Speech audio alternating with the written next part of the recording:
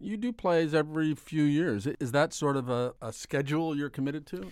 Well, it's not a schedule I commit to it. Although I never, growing up, I was never. You and I are talking. We're both kind of from the Midwest. I never went to the theater in the way that I know a lot of my friends that grew up in New York City. You weren't did. a Glee theater? I was not a Glee kid. I never, saw Pippin at the age of 5 and said, I want to do that.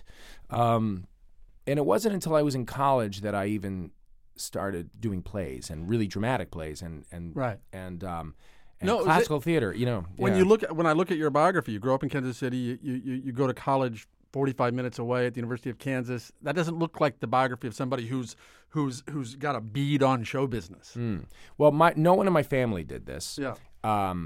Growing up Jewish with parents from another country, and then I had a sister who was in Overland Park, Kansas. In Overland very, Park, very Jewish town. Hugely. It's like one giant minion, and then also. Having a sister who was born a couple of years after me, I think all of that stuff probably, if set the table for a career in entertaining the people.